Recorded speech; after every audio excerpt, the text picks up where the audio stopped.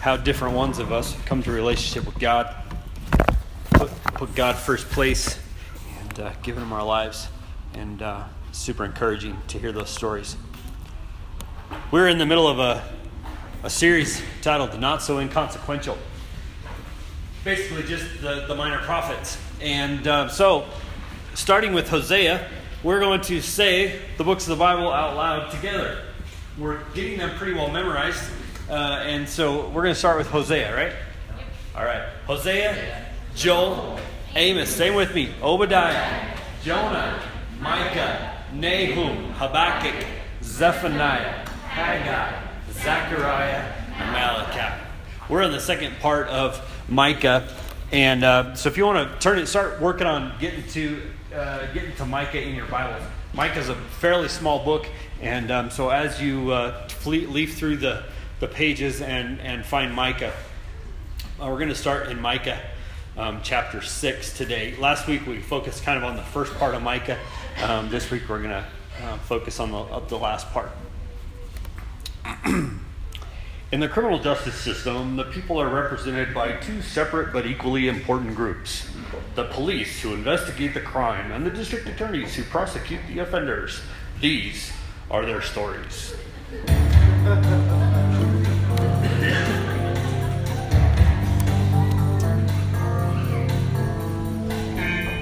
anybody recognize that? Well, I'm glad you did. It made sense. Micah chapter 6, if you start reading in verse 1 with me, you can see that God is sort of setting up a court case. He's got accusations against his people. And we've entitled this message case number 0693 BC, God versus his people. Look at chapter 6 and verse 1. You're not going to see very many passages of scripture on the screen today because I want you to just leave your Bibles open to Micah. We're going to go verse by verse, kind of piece by piece through these next few chapters. So leave your Bibles open to Micah, and we're just going to roll right through that. So follow with me along Micah chapter 6, starting in verse 1. Look at what it says. Listen to what the Lord says. Stand up, plead my case before the mountains. Let the hills hear what you have to say. Hear, you mountains, the Lord's accusation. Listen, you everlasting foundations of the earth. For the Lord has a case against his people. He is lodging a charge against Israel. Right? Case number 0693. God versus his people. Court is now in session. The lens of Scripture wants you to go there. It wants you to walk up the marble steps. It wants you to walk between the pillars of justice. It wants you to go through the security checkpoint to make sure that you're not carrying any weapons into the courtroom. It wants you to head into the courtroom.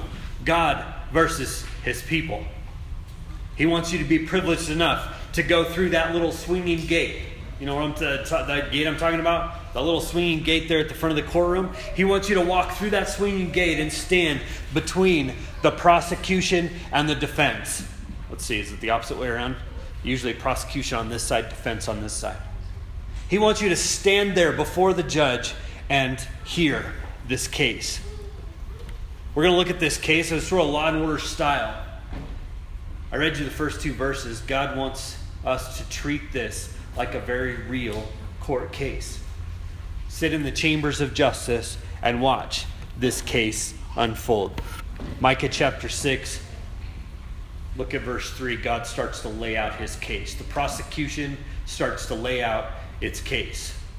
Verse 3, my people, what have I done to you? How have I burdened you? Answer me. He's not a God who shows up and says, how dare you? He's not a God who says, do you have a clue who I am? He shows up from sort of an unexpected place. And he says, can someone please tell me, what have I done to you? He continues on, I brought you out of Egypt and redeemed you from the land of slavery. I sent Moses to lead you, and Aaron and Miriam, my people. Remember what Balak, king of Moab, plotted and what Balaam, son of Beor, answered. Remember your journey from Shittim to Gilgal, that you may know the righteous acts of God. or when there's a solid case against you.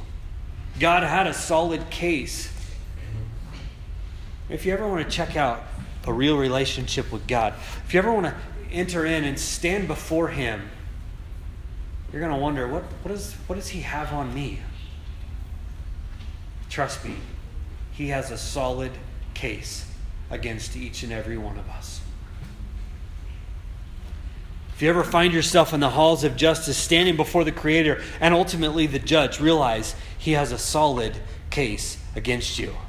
Secondly, we have forgotten our salvation. He tries to mention that these people have forgotten their salvation, their freedom. Where did He get it? Where did they get it from? How did they get to where they are? God's saying, don't forget where you came from. Everything you have is because of me. The freedom you have is from me. He's trying to remind the people of Egypt and the escape from bondage. Today He's there to remind us what He did for us on the cross. He says, never get too far from Egypt. Israelites, Christians, never get too far from the cross. He's trying to help us remember the sacrifice that He made. Here's how it might work. It worked this way for me. You come across this God and you find out that He's willing to redeem you. He wants to give you freedom from the nastiness of sin. A God that wants to walk with you. A God that wants to bless you. And it turns out great. But then real life starts to happen. You start running into some tough times. The Christian life gets hard. You start making some of your own choices. And it's not long until that moment of freedom that you once had, that moment of freedom in Christ that you once claimed, seems very distant. It's not quite so close anymore. And we begin to take on this feeling of entitlement. This is what God is supposed to do for me. And we start to wonder why He isn't doing what He promised. We even doubt Him altogether. That's what He brings to the courtroom. Have you forgotten your salvation? Have you forgotten the freedom? Have you forgotten the verdict that was on your life? Have you forgotten what I've allowed you to have? Like any good prosecutor, He begins to weave the case. Thirdly, He brings up, and He's like, don't blame me for your own mistakes. Don't blame God for what you've done. You have problems in your life, but you're blaming me. Really, they're your issues. He brings up Balak and Balaam. Do you remember the story? Write down in your notes, Numbers chapter 23 through chapter 25. We're not going to read 3 chapters in the Old Testament, and especially not out of Numbers. This is a fabulous story, though.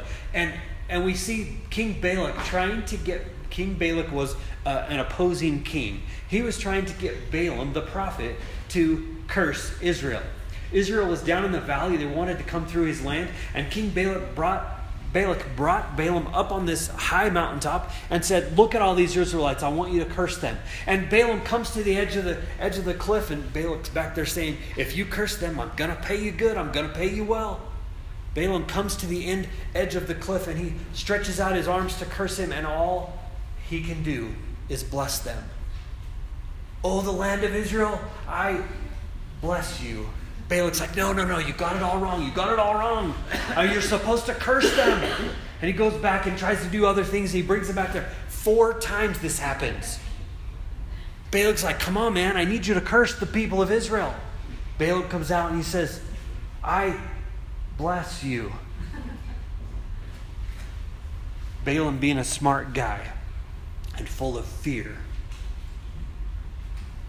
gathers hundreds. And the reason is because Balaam tells Balak that these people are not going to be cursed by God. They're going to be blessed by God because they're obeying God. I can't curse them. God's never going to disagree with them unless they start to disobey Him. So what does Balak do? He gathers hundreds of very well-built men and women. The men have broad shoulders and narrow hips and 6-pack abs, just like mine. Just kidding, I don't have 6-pack abs. The women he sent were beautiful as well, built well, all the curves in all the right places. And Balak sent these beautiful people into Israel's camp. He sent them in with sexuality and worship. It was a sex and religion type worship. That's what they did. That was part of their religion. The Israelites gladly accepted and took both. Balak got what he wanted. The Israelites began to disobey, and of course, God left them, allowed them to be defeated. And back in the courtroom, God says, I'm not the one that brought you out of slavery and gave you freedom, and now I am the one that brought you out of those things, and now you're blaming me for your problems, for your issues. God is saying, please come to the courtroom and tell me, what have I ever done to wrong my people? And the courtroom gets real quiet. But the defendants have to respond. Micah chapter 6, look at verse 6. With what shall I come before the Lord and bow down before the exalted God? Shall I come before him with burnt offerings, with calves a year old? Will the Lord be pleased with thousands of rams, or 10,000 rivers of olive oil? Shall I bring the firstborn from my transgression, my firstborn for my sin, the fruit of my body for the sin of my soul? If you ever were put in front of the court, in front of an almighty God, how would you defend yourself? The people just say, God, you're just unfair. We can't possibly please you. We can't possibly win. There's nothing we can do to win. We could bring you 10,000 rivers of olive oil and it still wouldn't please you. And I sense some sarcasm here. But you know what? I've been there. Have you ever been there? Have you ever felt like you're in that place where it just seems like you can't do anything right? You just can't please anyone, including God? I don't know if I've ever said it aloud, but I felt it at times. I can't really please an almighty God, so what am I supposed to do? What am I supposed to do? Kill my firstborn of my flesh to redeem my soul? Obviously, they're going a little overboard there. But let's get real. Sometimes I think we have a hard time distinguishing between the voice of God and the voice of our earthly fathers. Many of us have grown up in families where we had parents that were disapproving. They didn't approve of anything we did. It seemed like we couldn't do it right. Parents who made you feel like you were never good enough. May have been even a lack of an approving voice from your earthly father. For whatever reason, he wasn't there. He wasn't there to say, you are everything I had hoped for in a son or daughter. You may have never got that from your earthly dad, but I'm here to tell you, God is not that way. That's not real God. Real Christianity is the only group in order to get in order to become a member, you have to be disqualified for it. Do you understand what I'm saying? It's the only group, it's the only membership, it's the only place, only place you're going to feel like you have to be disqualified in order to even get in. You look at Christianity and you throw your arms in the air and you say, I could never do this. I am never good enough. I could never be that good. Guess what? That's what qualifies you to get in. That's what makes it possible for you to be a part. I've seen others walk in and they think they're pretty good Christians. They walk in confidently. They got their big old Bible underneath their arms. They got this down. I'm not sorry to say, I don't think they're in. I think they're out. Multiple times throughout Scripture, Jesus came and he hung out with pimps and the drug dealers and the addicts. He said, I came to help the ones who are sick. They are the ones that need a doctor. And he said to the religious, if you don't think you're sick, then you won't be having any of this. You won't be having any of this sacrifice. You won't even be having any of this Jesus Christ. Because the saving grace isn't necessary if you've already got it figured out. Micah paints the picture perfectly. People are saying, what do you expect us to do? How do we please you? And Micah answers the question in Micah chapter 6 and verse 8. He says, He's already shown you. He's shown you, O mortal man, what is good. And what does the Lord require of you? To act justly, to love mercy, and to walk humbly with your God. It's really not that hard. He doesn't want a river of olive oil. He doesn't want your firstborn. In the courtroom, they realized what God was actually trying to say.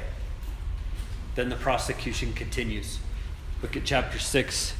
Starting in verse 9 down through 16, God lays out what 6:8 really looks like.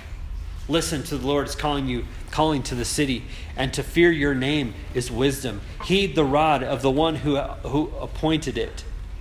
Verse 10, am I still to forget your ill-gotten treasures, your wicked house, the short ephah, which is a way of measuring, which is accursed? Shall I acquit someone with dishonest scales, with a bag of false weights? You rich people are violent. Your inhabitants are liars, and their tongues speak deceitfully. Therefore I have begun to destroy you, to ruin you because of your sins. You will eat but not be satisfied. Your stomach will still be empty. You will store up but save nothing, because what you save I will give to the sword. You will plant but not harvest. You will press olives but not use the oil. You will crush grapes but not drink the wine. You have observed the statutes of Omri and the practices of Ahab's house. You have followed their traditions. Therefore I will give you over to ruin, and your people to derision. You will bear the scorn of the nations. God says this is where you are falling short of 6:8. This is where you're dishonest in business. You're violent. You're liars. Your religion is a sham. This is the reason why many of us today, we feel like we're trying to save, we're trying to get ahead, and we just can't get ahead. We don't sleep well. This is the reason we work so hard and just can't ever feel like we get ahead. Contentment seems to always escape us. Can't seem to hold on to anything worthwhile. So where does God go first? He goes to the workplace. And you say, well, wait a second. I keep my religion separate from my work. God doesn't. He has called you to the mission field in your work. Whatever you do for work, wherever you spend many hours a week, that's where He's called you. He's called you to be there for Him. We have electrician missionaries. We have water treatment missionaries. We have teacher missionaries. We have childcare missionaries. We even have some tree trimming missionaries. We have waiter and waitress missionaries. Doesn't matter what you do. God has called you to be His in that. We need to be honest in business. Whatever you do, God's called you right where you are. He wants you to show His character through you wherever you are. You represent God to the world around you. He goes to the marketplace. And next, He says, well, you're violent. Well, what's He talking about here?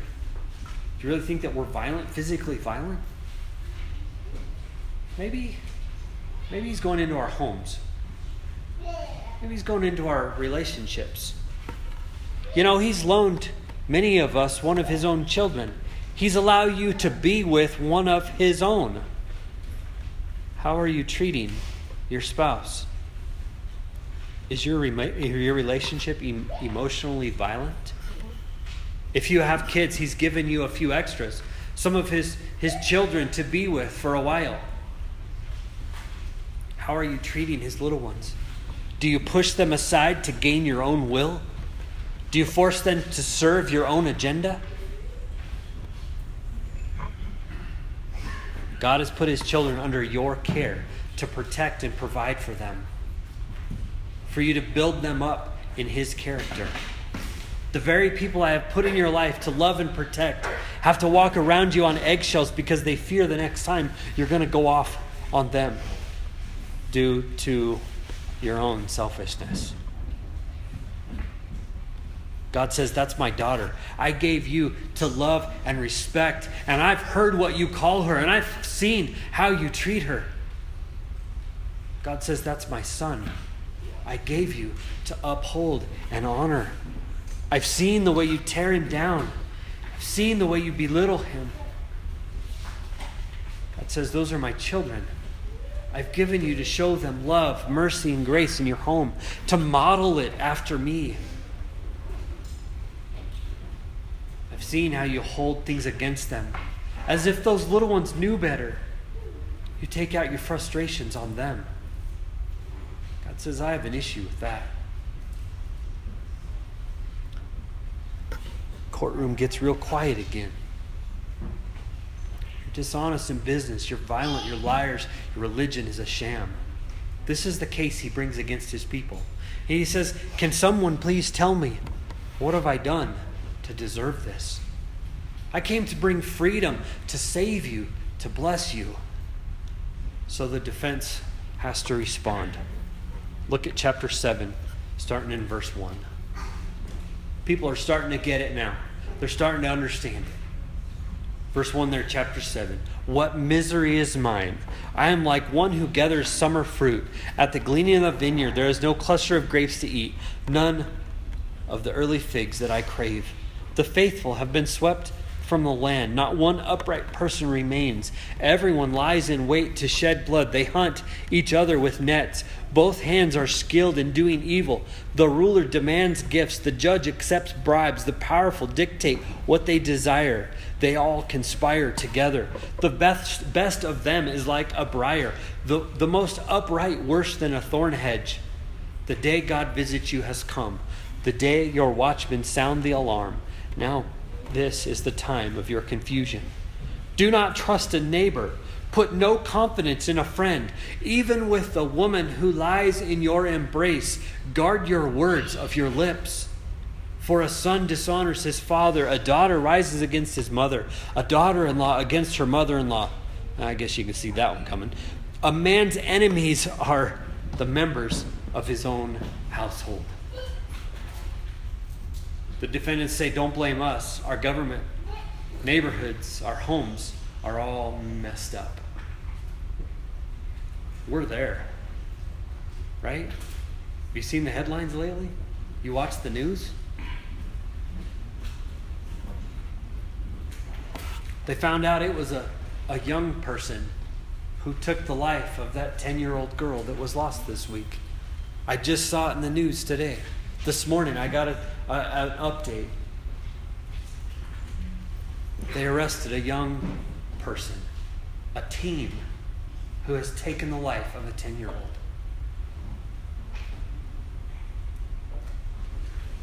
The government's messed up. The justice system is a disaster. Some of us can't even trust our spouse. There's no safety anywhere. We're looking for a place of comfort in everything, and we just can't find it. Come home from work, walk through the door each night, trying to hope and to find peace and acceptance. And all we find is evil and injustice, even in our own homes. Most don't come with one problem. They come with many. There's issues compounding on top of issues. My work is a mess. I'm dealing with the system. The schools are messed up. My home's a disaster. I just don't know where to turn. You may be pretending that you're not there. You may pull it together on Sunday morning and put on your Sunday best and come and pretend that everything's okay. But I don't think we all are.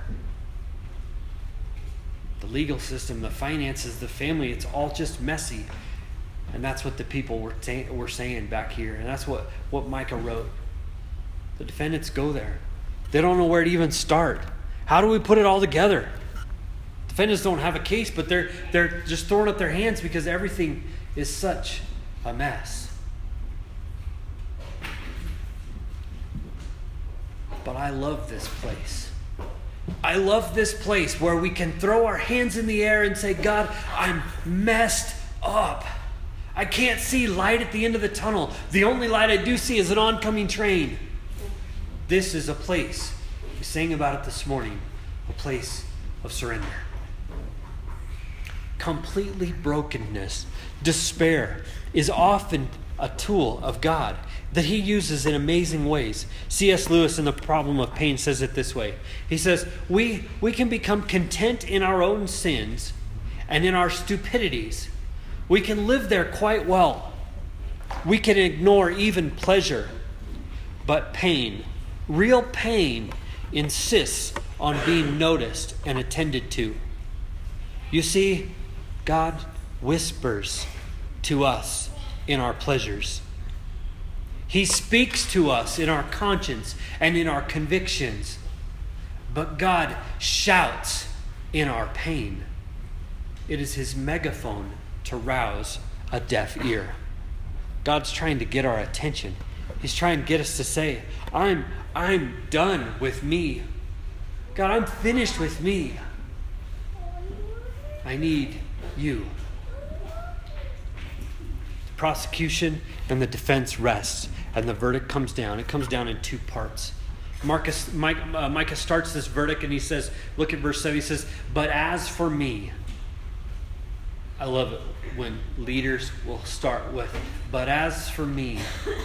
Remember when Joshua said it? He said, but as for me. He includes him in on what's going on. Micah finds himself in this place and makes this statement. I don't know what you all are going to do, but here's what I'm going to do. Verse 7, but as for me, I watch in hope for the Lord. I wait for God, my Savior. My God will hear me. Do not gloat over me, my enemy. Though I have fallen, I will rise. Though I sit in darkness, the Lord will be my light. Because I have sinned against him, I will bear the Lord's wrath until he pleads my case and upholds my cause. He will bring me out into the light. I will see his righteousness. I love how Micah doesn't flee this case. He allows himself to be a part of it.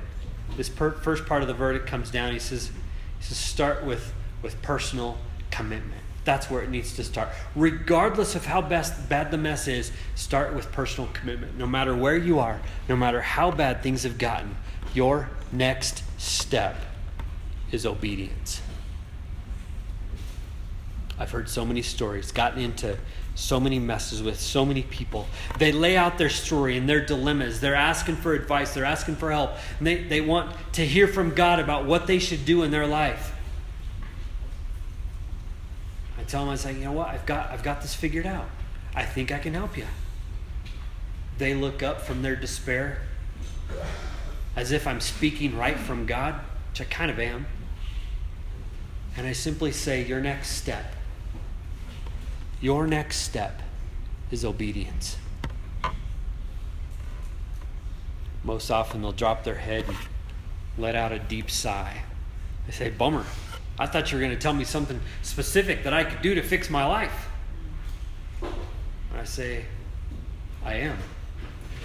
The only thing that's keeping God from saving you, from giving you freedom, from blessing you like he wants to, is your obedience. I don't know exactly where you are today, but Micah's saying here's where I'm going to start. Micah gives a whole bunch of verses about what God's going to do. Then he ends it with verse 18. This is how Micah knows that God is going to handle his case. Micah chapter 7, verse 18. Look at it with me. Who is a God like you, who pardons sin and forgives the transgression, the remnant of his inheritance? You do not stay angry forever, but delight to show mercy. Highlight, underline, circle. That's what you need to remember about a heavenly God. He delights to show mercy. The greatest thing about this prosecutor is that he's also the judge. What? That sounds a little unfair. Yes, in God's court, it's incredibly unfair. Because not only is he the prosecuting attorney, but he's also the judge. And what's unfair about it is because God is a God who delights in mercy. If not, you know what? There would be just a bunch of dust piles out there where you're sitting, and a big, huge dust pile up here where I'm standing, trying to teach out of a dust pile. Because God would have just snuffed us a long time ago. if it wasn't for his mercy. Micah 7, look at verse 19. You will again have compassion on us. You will tread our sins underfoot and hurl our iniquities into the depths of the sea. You will be faithful to Jacob and show love to Abraham as you have pledged on oath to our ancestors in the days long ago. The second part of this verdict is the judge delights in mercy and grace. He loves to forgive us. It is one of the most unfair court proceedings you have ever witnessed in your life. He's not the judge who hears the case and says, you know, I've given you 3 chances on this particular one already, and I just don't know about this. He opens up his book and he looks at my sin. And he said, Lloyd, this is the 18,432nd time you've asked me forgiveness for the exact same sin. I don't even know what to do anymore. I know. Why are you even here? Because I know you're a God who loves to forgive. He delights in mercy. God says, you know, you're right. I do. Not because you deserve it, but because you're my boy. Because you're mine. You're my daughter. You're my son.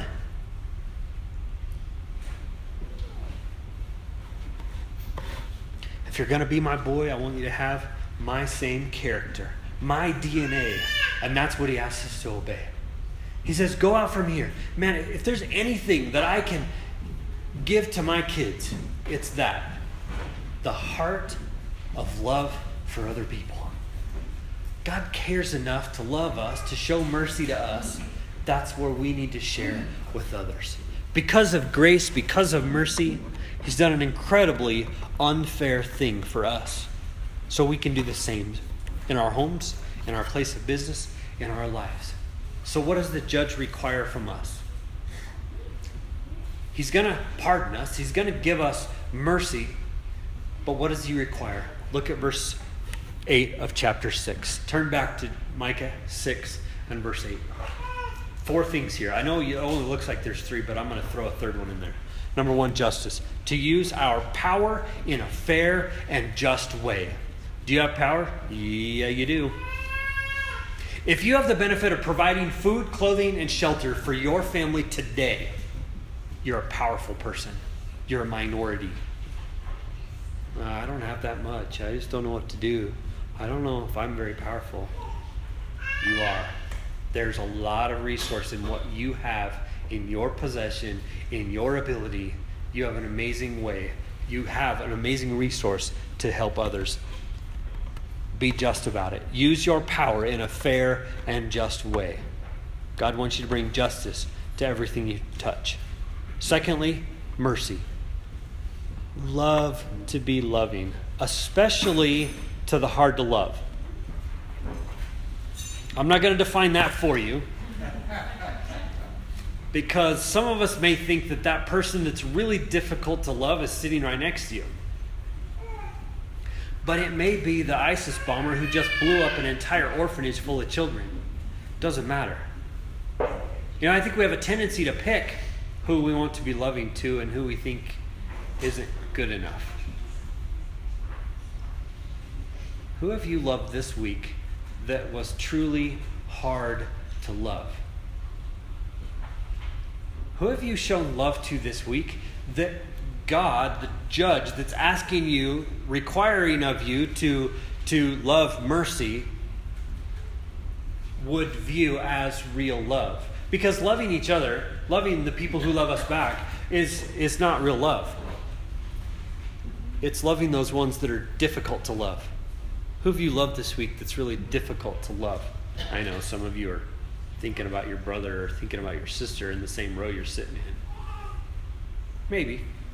Sometimes they're hard to love. Most of the time we just make an excuse. So how do you love mercy? We need to go back to see what God has done for us and then show that same mercy to those who have wronged us. What? We have to show mercy to people who have wronged us? You don't understand, preacher. You don't understand what this person has done to me. I have a real case against this person. Who cares? God Almighty has a real case against you. And what did he do about it? Well, preacher, it could cost a lot to show them mercy and love and help them. Yeah, it's going to cost. Don't talk to God about how much it costs. It cost him his son. Don't talk to God about how they have treated you. Realize God gave mercy at a great cost. They didn't treat him right. The judge is asking you for you to really follow. That's what he requires. Number 3, I know it's not one of the 3 in Micah, but I want you to focus in on one word. It says to act justly, to love mercy, and to walk. I see real faithfulness in this term walk.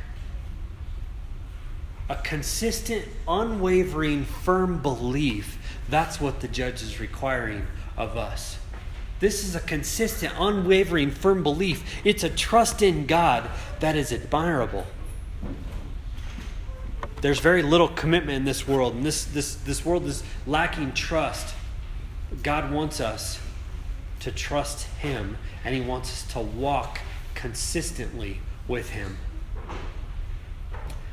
Oh, I got a little love out on Tuesday, and I did something to show a little mercy on Wednesday. I'm just hoping that somehow, some way, I'll be able to show a little humility sometime before Sunday.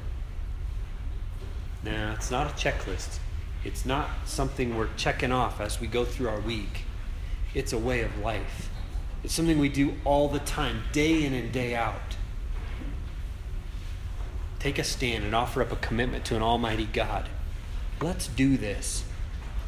Corbin, for about a week, was stuck on this kick. He catches little phrases from, probably some from his brother, some from his sisters, maybe some from me.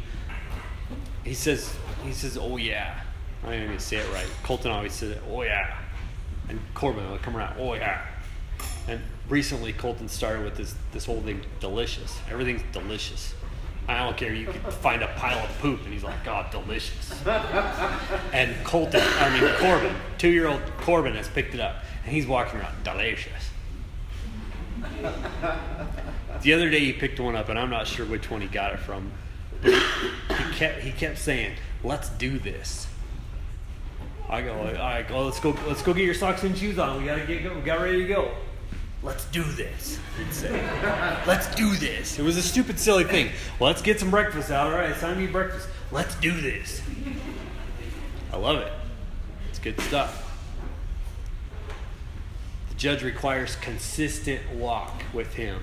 And number 4, humility. Humility, I define humility as a proper view of self. We kind of worked through it in our discussion groups earlier. Humility is not a poor self-image. It's not about being quiet. And we often think, loud people, those people are arrogant. No, not necessarily. Oftentimes the places where we succeed are the places where we'll have a tendency to struggle with humility. Understand what you deserve and then have a true appreciation for what God has given. Case number 0693 BC, God versus his people, case closed. I didn't bring my little gavel. God, may we understand the case you have against us is solid. And help us appreciate your love, your mercy, your grace, to the point we can share it with all those around us. May we realize what we deserve and what we are giving isn't fair. Or what we are given, rather, isn't fair. It's extremely unfair to our benefit. May we grasp this idea of surrender. Help us start from wherever mess we're in and start being obedient to you. Baby steps in your direction. Give us the courage to take the baby steps of obedience. May we also realize the requirements for us to be one of yours is very simple. To act justly, to love mercy, and to walk humbly with you. Let's pray. God in heaven, we thank you so much for giving us Micah to stand up for what's right, to provide us with a format of this case. God, we know that you've got a case against us. We know that we could never live up to what we're supposed to be. But God, we know also that you love mercy and you love to forgive us. And God, help us to feel comfortable in that spot. Help us to walk in that place. God, help us to not feel like we deserve that, but God, we deserve something far worse. But because we've been given that, God, help us to be able to dish that back out and show mercy to those around us. God, thank you for Micah and what he had to say to us today. Please bless us now as we begin to take baby steps in obedience to you. God, pray that you will keep Satan away from us so that we can take these baby steps of obedience and become more like you want us to be. Pray these things in Jesus' name. Amen.